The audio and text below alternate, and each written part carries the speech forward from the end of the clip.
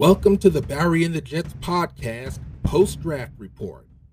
And what a draft it was for our New York Jets. How about that? You can start right off the top with the first three picks. At number 4, Ahmad Sauce Gardner, cornerback from Cincinnati, the top-rated cornerback in the draft. Last season, he had 40 tackles, 3 sacks, 3 interceptions, and the key stat here is that he did not give up a touchdown in his entire college career. At number 10, they took Garrett Wilson, wide receiver from Ohio State. In the 2021 season, he had 70 receptions for 1,058 yards and 12 touchdowns.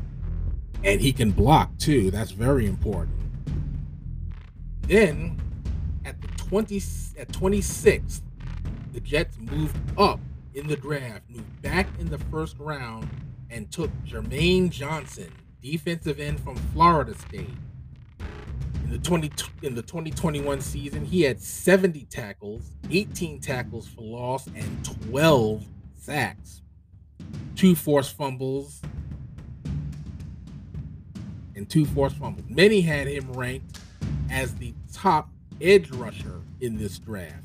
He also had 2 passes defense. That was what I meant to say. Then we go into the second round. With the 36th pick, they took Breece Hall, running back from Iowa State. Listen to his statistics for last season. 1,472 rushing yards at 5.8 yards per carry and 20 rushing touchdowns. And he can also catch passes out of the backfield. Again, that's very important. And again, a lot of the experts ranked him at or near the top at the running back position in this draft. I don't know about you, but I'm imagining a backfield of Breece Hall and Michael Carter. How about that for a backfield? Their third round pick was Jeremy Ruckert, a tight end from Ohio State. Now, that was an interesting pick. After signing C.J. Uzomah and Tyler Conklin in free agency, I don't think anybody thought that they would take a tight end in this draft at all. But offensive coordinator Mike LaFleur plays a lot of 3 tight end sets in his offense, so that may be where Ruckert fits in. He appears to have both the pass catching and blocking skills necessary for a tight end. But it seems to me that they went from not having enough talent at tight end to possibly having too many tight ends. But only time will tell that. I find the 4th pick interesting as well.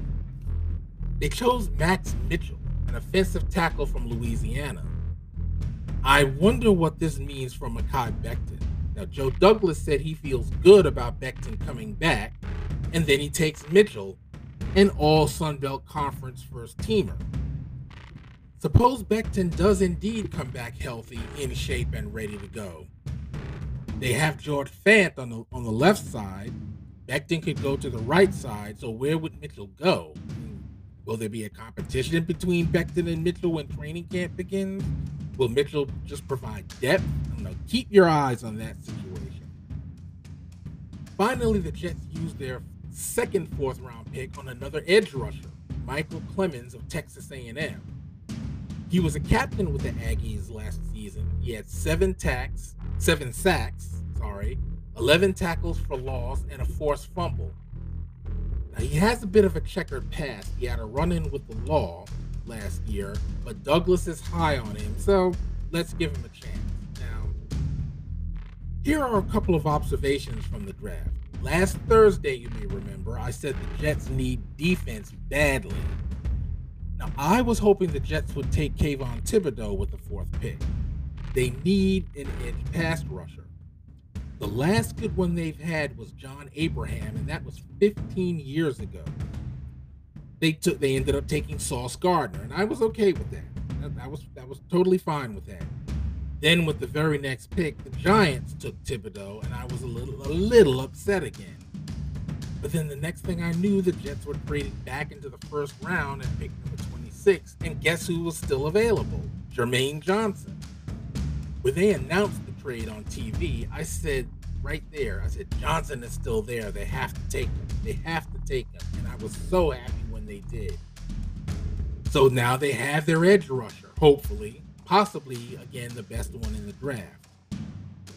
Another observation was that Jameson Williams, the wide receiver from Alabama, was still on the board when the Jets drafted at 10. I watched him play in the national championship game against Georgia, and I said then that I would love it if the Jets drafted him. I liked his speed and his ability to make the big catch. He was available, but the Jets decided to take Garrett Wilson instead. Okay, fine. Williams tore his ACL in the championship game, and some say that's why he dropped down a little on the draft boards. I wonder if he hadn't injured himself, would the Jets have taken him? But on the other hand, if he hadn't injured himself, he probably would have been taken much sooner than he was. So he still may have been unavailable to the Jets to even take if that had happened. But getting back to the defense, the Jets had 7 picks in this draft, and 4 of them were for offensive players. Okay, they definitely needed to get more weapons and protection for Zach Wilson. Absolutely.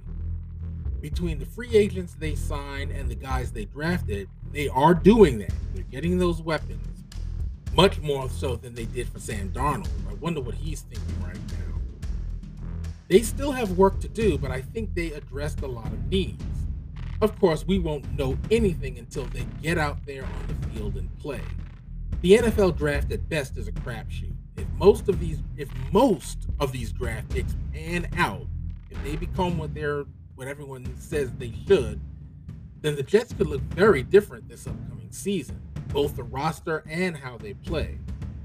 The big thing, though, is how Zach Wilson plays this year. So much of this depends on him. As I said, Joe Douglas is putting tools around him. He's getting runners, receivers, and protection for Zach. So we better see some improvement from him. We better see some improvement from this team. That doesn't necessarily mean playoffs. That would be great, of course, but for now, I just want to see real improvement. I'm hoping for a 9-8 season in 2022. I don't know. I really don't think that's too much to ask, but 9-8, that's what I'm hoping for. 8-9 is the lowest I'll accept. Any fewer wins will be a huge disappointment to me. It really would. But right now, I am looking forward to the 2022 season. There's a feeling among Jets fans that hasn't been there in a long time, a feeling of optimism that has not been there for a long time. OTA workouts are at the end of the month into the beginning of June, and then mandatory minicamp is June 14th through 16th. So let's go Jets. Let's get it started. Jets forever. So until next time, I'm Barry Rogers, and don't nobody know like I know what I know better than I know.